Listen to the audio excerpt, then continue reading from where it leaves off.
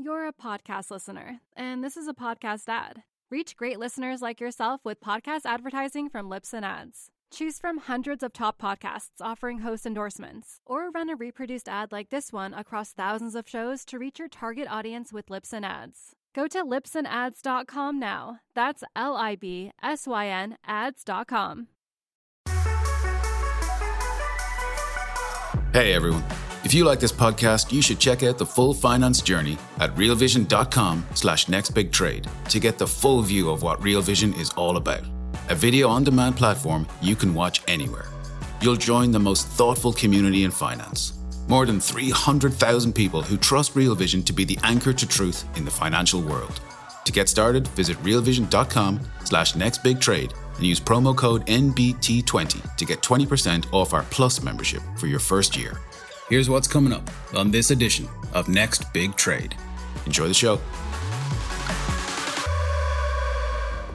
We haven't had a good central banker in the U.S. for 20 or 30 years. I happen to know that they have been totally wrong about everything, all of them. These are the same people who got us into problems before. These are the same people who said a year ago, don't worry, there is no inflation, or if it is, it'll go away. Why should we listen to them? Hi everyone, and welcome to the Next Big Trade. I'm your host, Harry Melandri from MI2 Partners. On this program, I'll talk to some of the world's foremost traders about current trends in markets and what they believe is a smart bet. We'll hear about their career journeys and, of course, find out what they're targeting as their next big trade. Enjoy the show. Welcome to the Next Big Trade, and thanks for joining us. This week, I have the privilege of speaking to Jim Rogers, who I think is objectively one of the great investors. Mr. Rogers, I've got to admit, I'm a big fanboy of yours. I've followed your arguments for some time. So this is a particular privilege for me to be discussing investing with you. How are you today? Well, Harry, as far as I know, I'm fine, but I hasten to tell you that, Harry, I make many mistakes, so I'm delighted you have a high opinion of me, but I do make many mistakes. I just wanted to highlight something I came across in one of your books. So I said I was a fanboy. And in the dedication to one particular book you wrote for your daughter, you said you hoped your daughters had the best of both worlds, their mother's looks and their mother's brains. You smooth devil. What excellent judgment you have. I bet that kept the domestic situation harmonious for a while. Well, I learned it all from you, I'm sure. You know, the next big trade taught me everything I know. That's got to be the most beautiful, obvious sense of sarcasm I've ever seen in my life. So, and how are your daughters now fluent in Mandarin? I bet they are. They're both native speakers of Mandarin. Those Chinese national TV invites them up and does specials about them during Chinese New Year because they keep saying they speak better Mandarin than they do on the Chinese TV. I speak no Mandarin, so I have nothing to do with it. But that part of my experiment has worked. You know, I think Shay is the limit of all of my Mandarin. So what can I say? Well, I will tell you, the first Chinese word I learned was Bing Piju, which means cold beer. And that's about the limit of my Chinese to this day. But it is one of the essentials. So Yes. That's why I said it's the first thing I learned. So I usually start off by asking, you know, what people are thinking about. This is before we talk about the investment thesis or any, you know, the next big trade. I look at what's got your attention in the news or in the press or in current affairs. What are you staring at? What's caught your attention right now? Well, I mean, Harry, we all know that there's a war going on and that you cannot ignore that. I mean, that's probably the prime situation, because if that war turns into nuclear war, it's going to affect all of us. And if there's peace, it's going to affect all of us. So that is a very, very important thing, which I certainly watch. But there are other things. I mean, we have these people in the central banks who have no clue what they're doing, not just in the U.S., and other places as well. So I have to watch the central banks. I have to watch the war. I have to watch inflation. I have to watch what's happening all over the world. And on the inflation story, I mean, I was going to reserve this for later in the conversation, but you just raised it. What are your thoughts? Is this inflation embedded? I mean, is this going to is it a way of, is this going to disappear in a couple of years like 90% of economists are telling us? Well, Harry, the central banks in Washington, bankers and Treasury Secretary tell you that this is not a problem. They have everything under control, and it's transitory at best. So, I mean, if you believe them, then you shouldn't even be speaking to me. But I happen to know that they have been totally wrong about everything, all of them who keep saying these things. We haven't had a good central banker in the U.S. for 20 or 30 years. There have been very few in the world. So no, do not, well, you can do what you want, but I do not listen to, I listen to them and hear what they say, but I certainly do not believe them. I certainly do not think they know what they're doing. These are the same people who've gotten us into problems before. These are the same people who said a year ago, don't worry, there is no inflation, or if it is, it'll go away. Why should we listen to them? They've always been wrong. Janet Yellen, has she ever been right about anything? Now, she gets all these great government jobs. She's got Ivy League degrees, but I don't think she's ever been right about anything. None of them have. Ben Bernanke, you remember him? Oh, I met Mr. Bernanke a number of times. He's a curious gentleman, way cleverer than me. But he somehow missed the housing bubble in 2006. And I remember meeting him then, and I remember being very puzzled because I said, well, it's obvious there's a housing bubble. And he looked at me like I said, it's obvious that dragons fly through the ear of DC. And then it suggested that perhaps that meeting was over. I thanked him. He was kind. Well, you see, Harry, what you don't understand is he's smarter than you. He's smarter than all of us. They're all smarter than all of us. Janet Yellen is smarter than us. They're all smarter than us, and they know they're smarter than us. And that's our problem. We think we know what we're doing, but they know they're smarter than all of us. Why should they listen to us? I'm sure they are all smarter than us. I'm just not sure they're incentivized to tell us the truth. Oh, I wish it were that simple. You're saying they're just liars. Ha! I say they're fools and liars. That's a twofer. So let's move on to the investment thesis, because I'm taking notes, frankly. I'm going to record this and play it back to my wife to tell her I do something useful with my days. What's the investment thesis for the people who listen to the podcast? Well, first of all, the investment thesis for everybody should be, Harry, only invest in what you yourself know a lot about. Don't listen to people in Washington. Don't listen to people on the internet. If you want to be successful, you should only invest in what you yourself know a lot about. And then when things go right, you will know what to do. And if things go wrong, you will know what to do. If I told you to buy X and you bought it, and if it went up, you wouldn't know what to do. Oh, you would tell everybody how smart you are. You would tell everybody you bought X and it went up. If X went down, you would tell everybody Jim Rogers is a fool. He told me to buy X and I bought X. So no, that's what would happen. But no, if you want to be successful, stay with what you know. And if you don't know anything, just wait. Something will happen and you will know what to do. Now, I've been investing a long time, so I hope I have learned a little bit in that time. I know about inflation. It's not my first rodeo. I've seen all this before. I know what happens when you print staggering amounts of money and spend staggering amounts of money that you have to borrow. It has always led to huge inflation, and it doesn't go away soon. Doesn't go straight up every day, but it has ups and downs, and that's what's happening again now. It's going to get very, very bad before this is over, Harry. Interest rates are already, the lowest they've been in world history. Not much more the central banks can do to stop it. So we're all in trouble. We're going to have a bear market again. Now, Janet Yellen says, no, don't worry. We're not. We've got everything under control. We've learned. We won't have bad times again.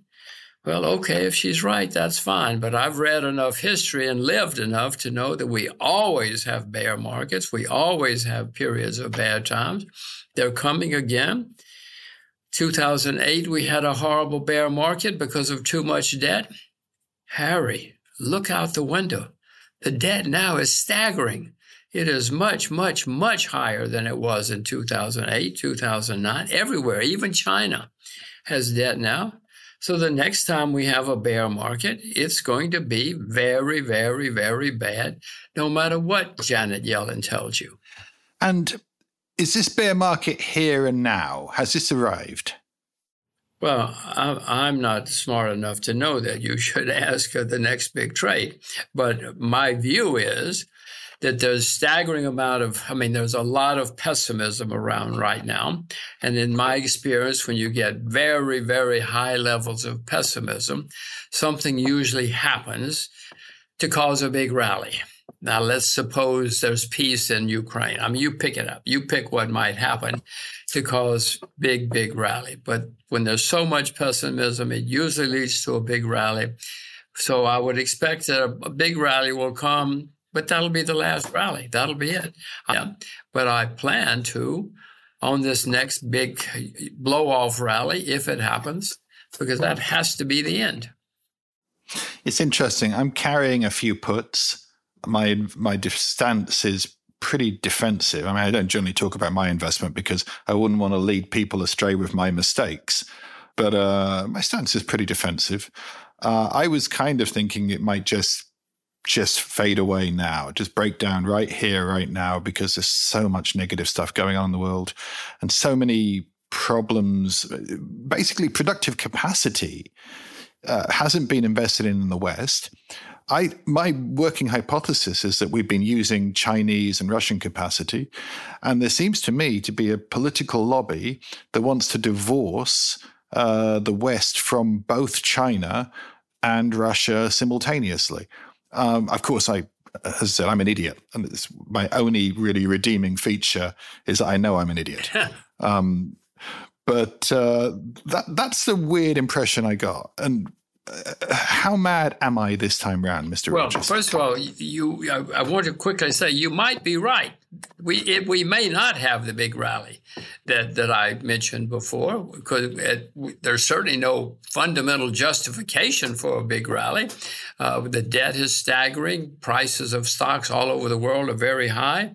Bubbles have formed in many assets. Property, shares, bonds are certainly the biggest bubble they've ever had in the bond market. So you may be right.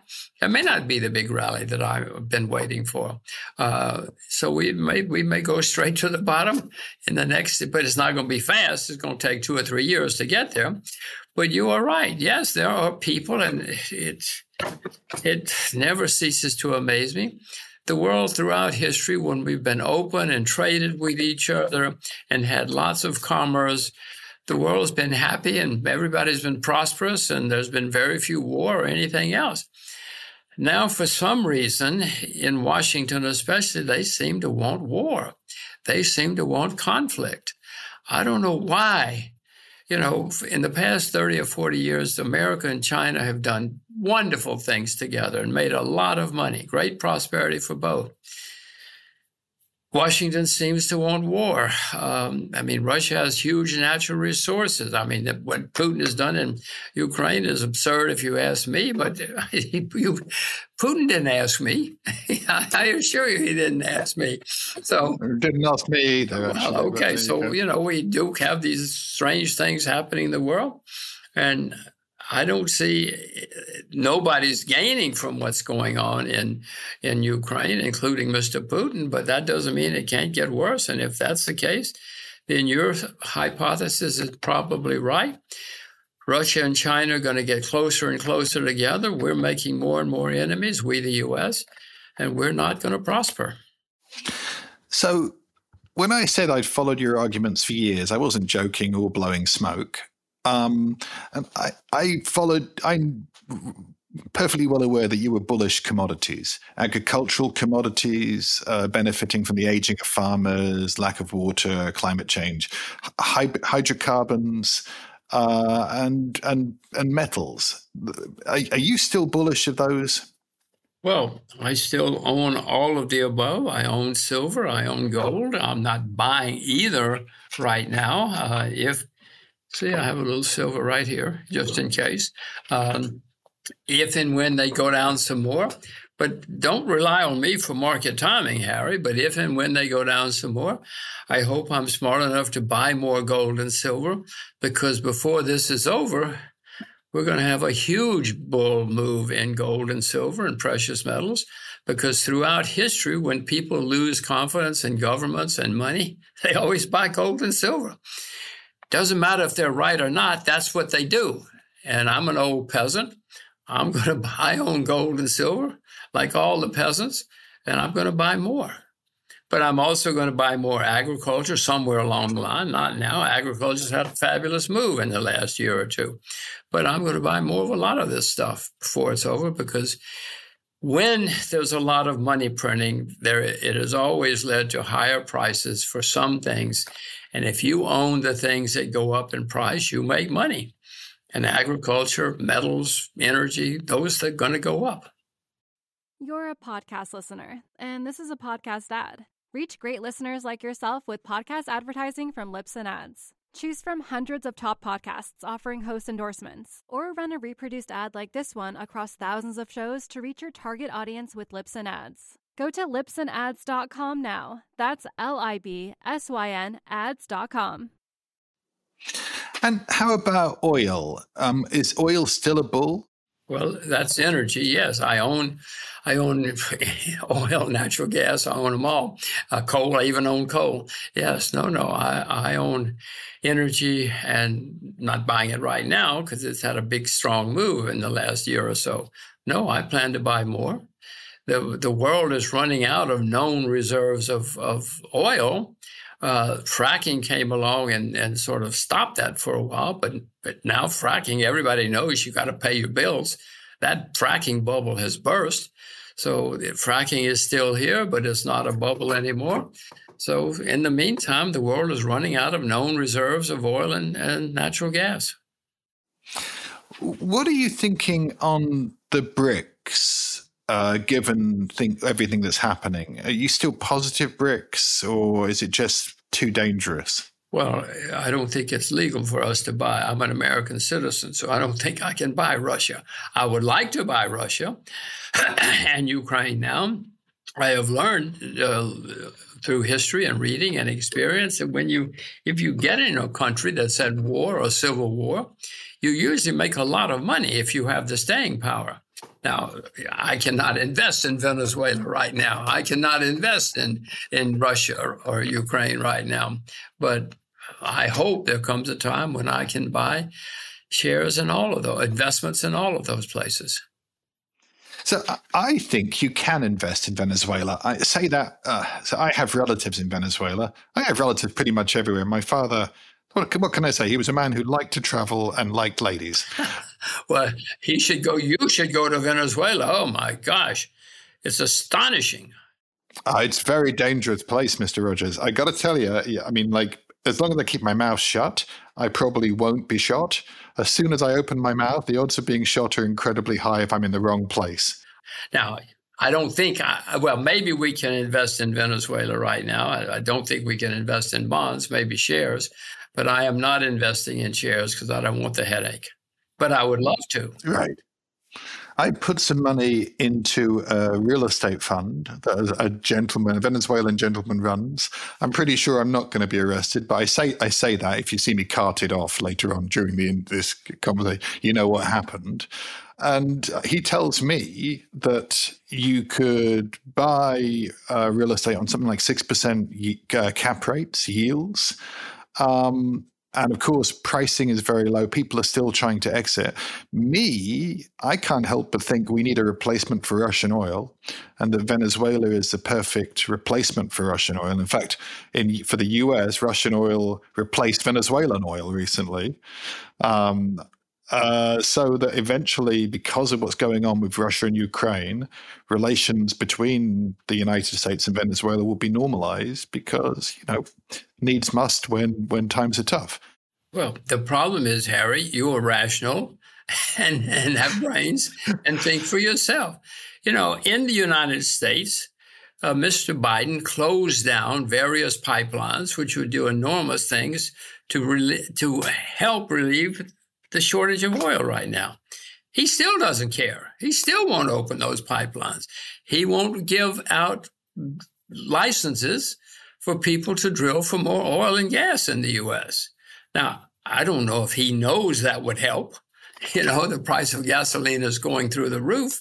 Now, I know drilling for more oil and gas would help. I know opening those pipelines would help. I guess Mr. Biden doesn't know that. I just think the situation is trickier because of ESG concerns. If you tell oil companies that, you can drill and you can invest, but in 10 years' time, we're going to shut you down, they're not going to do it. Like, sensible oil companies will not invest in new capacity when they're told that they're a legacy industry and they should shut down. That's why no one dug up most of the coal that was left. We were not meant to dig that out. It's too much carbon in the atmosphere. And now all of a sudden, because of war in the East, coal's back in fashion. These stocks are absolutely flying. You must have made 10 times the mark to market on your coal investments. Because I do have profits, but you're exactly right. Yes. In Europe, they closed down the nuclear power plants, and now they're begging for power. and they wonder why there's no power. And if they look out the window, they would see the nuclear power plants are sitting there, but not producing electricity. No, I know about ESG, et cetera, but many of these things come and go, especially when you have a recession or you have hard times. Some of the things that sound good during great times, during booms, don't sound so good when you can't afford to fill your gas tank. Very true, very true. So how about China? What are you thinking there? Because you've been one of the big long-term bulls. And by the way, congratulations. Nice trade. Nice 25, 30-year trade. Are we meant to be buying Chinese stocks, and particularly the tech stocks now? They've got to be cheap because they've come down so much. Well, they've got to have lower price because the price now is way lower than the price before. What are your thoughts there? Well, I started buying Chinese shares over 30 years ago, and I haven't sold any. They're for my children. My plan is that someday my daughters are going to wake up and say, this guy must have been smart. Look at all these Chinese shares we have. We have a lot of money. It's a little bit like the U.S. If you'd sold the U.S. in 1922, you might have been smart for a while, but you were pretty foolish over the next 100 years. That's my view of China. Yes, there'll be bear markets. Yes, there'll be disasters. Yes, there'll be problems. But I am not buying China at the moment just for the reasons I told you before. I expected more turmoil in markets, but I'm certainly looking for investments in many countries in the world. Except I'm not looking for investments in Ukraine and Russia right now, Venezuela. But you say I should be looking at Venezuela. Maybe I should. I'm very positive on it, but then anything I'm positive on is kind of a warning sign to anybody sensible. If I'm pushing it, no. But let me defend you for a minute, because Venezuela at times has been the most successful country in the Western Hemisphere, or the second or third most successful at times. It will be again for whatever reasons, and it is a disaster now. And I have learned if you invest in catastrophes, usually you wind up making money down the road. So I have not, but maybe I should look again. So I know I shouldn't be talking because I've got you here, but I want to tell you a couple of quick stories. My half-sister in Venezuela, she called me up, 15 years ago, saying that she'd lost a bunch of money. Times were very difficult. She needed money to restart her business. She needed $2,000 to this business she had to restart it. I sent her the $2,000. About a month later, 2 months later, my wife said, I don't look at Facebook. I never look at these things. My wife said, this is a picture of your half-sister. She's different. Has she somehow gotten new breasts? And she'd fooled me. I sent her the money for her business, and she bought herself a pair of brand new breasts. Which tells you a little bit about Venezuela, I think. It was a priority. She's very happily married now in one of the southern provinces near Brazil. So good for her. I'm sure the investment was wise. And the other story, I was buying Russian stocks not all the way down, but when some of the gas companies went to the same price as a suburban house in San Diego, I thought maybe that's cheap. So I bought some stock. Well, once again, you see, as I said, I'm an idiot, right? And it turned out that I misassessed the possibility of war because, what can I say? So now I'm long of a couple of Russian stocks, and I had a look at them, and it turns out all the ones I bought. Sorry, there's one particular stock, Sberbank, that my broker contacted me and said, you can have this converted into a local listing. Well, the thing was worth 65 cents, I believe. So I said, sure, what harm can it do? And now it seems that the last purchase I made when the thing was absolutely collapsing is in the money. Amazing. In terms of, not that I can transact, it's trapped somewhere in Moscow, but if I ever move to Moscow, which, has its charms, it's a nice town, not so good in the winter, then apparently my Sberbank stocks will be a small profit. Who knew? But Harry, back to what I said before. I mean, Sberbank is a major financial institution worldwide, but certainly in Russia. And if you buy things like that during catastrophe and you have the staying power, you usually wind up doing very, very well. I mean, I do not own Sberbank and I have no opinion, but I do know it's a major world financial institution. I don't have an opinion either. I just thought the war wasn't going to happen. I was wrong. The war did happen, and I don't know where things are going now, but it all looks absolutely catastrophic to me in the longer term. And I'm totally with you. Last time, I have not just Venezuelan relatives, but also some Jewish relatives. And the last time I talked about this, I said, what do you do when the world's a catastrophe? What's the right thing to buy? And my Jewish relatives, who are, by the way, very smart people, not all of them are alive now, but they're very smart people, and they've made a lot of money in the past. They said, well, if you're going to insist on being Polish in the Second World War, the right thing to do was to buy small farms. Big farms attracted the wrong attention. Small farms, people, you can fly under the radar a little bit. And I'm still thinking about that now. Well, the only problem with that is you cannot transport them. I mean, if you have to flee, you cannot take a small farm across a border. I think you can probably take some silver across the border if you have to.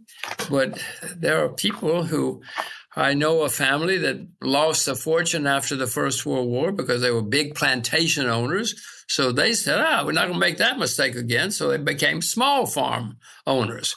And then the Second World War, they lost everything again because everything was taken away from them. So now this family says, we ain't doing that ever again. We're going to sew it into our jacket.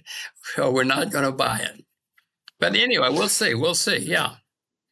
So for the American-based investor who is as worried as me, probably not many like that. I'm very worried, but other people are less.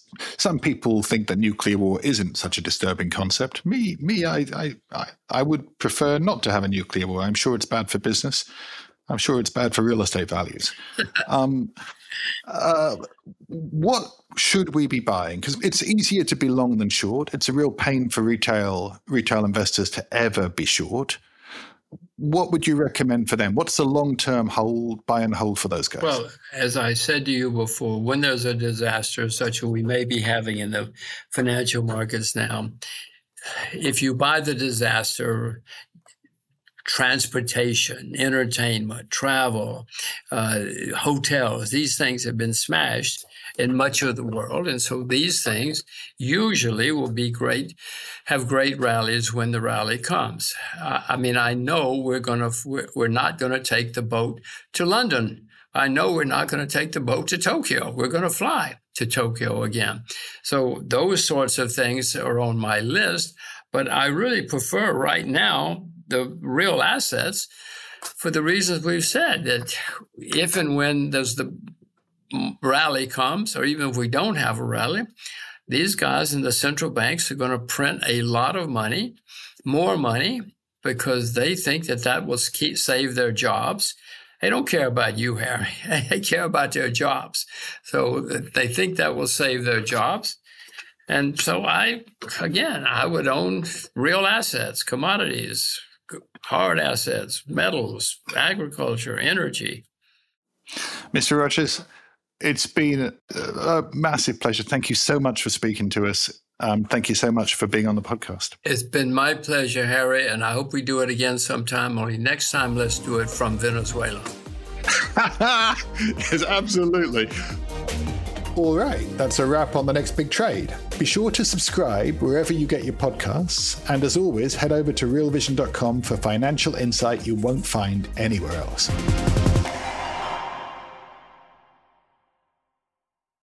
You're a podcast listener, and this is a podcast ad. Reach great listeners like yourself with podcast advertising from Libsyn Ads. Choose from hundreds of top podcasts offering host endorsements, or run a reproduced ad like this one across thousands of shows to reach your target audience with Libsyn Ads. Go to libsynads.com now. That's LIBSYN ads.com.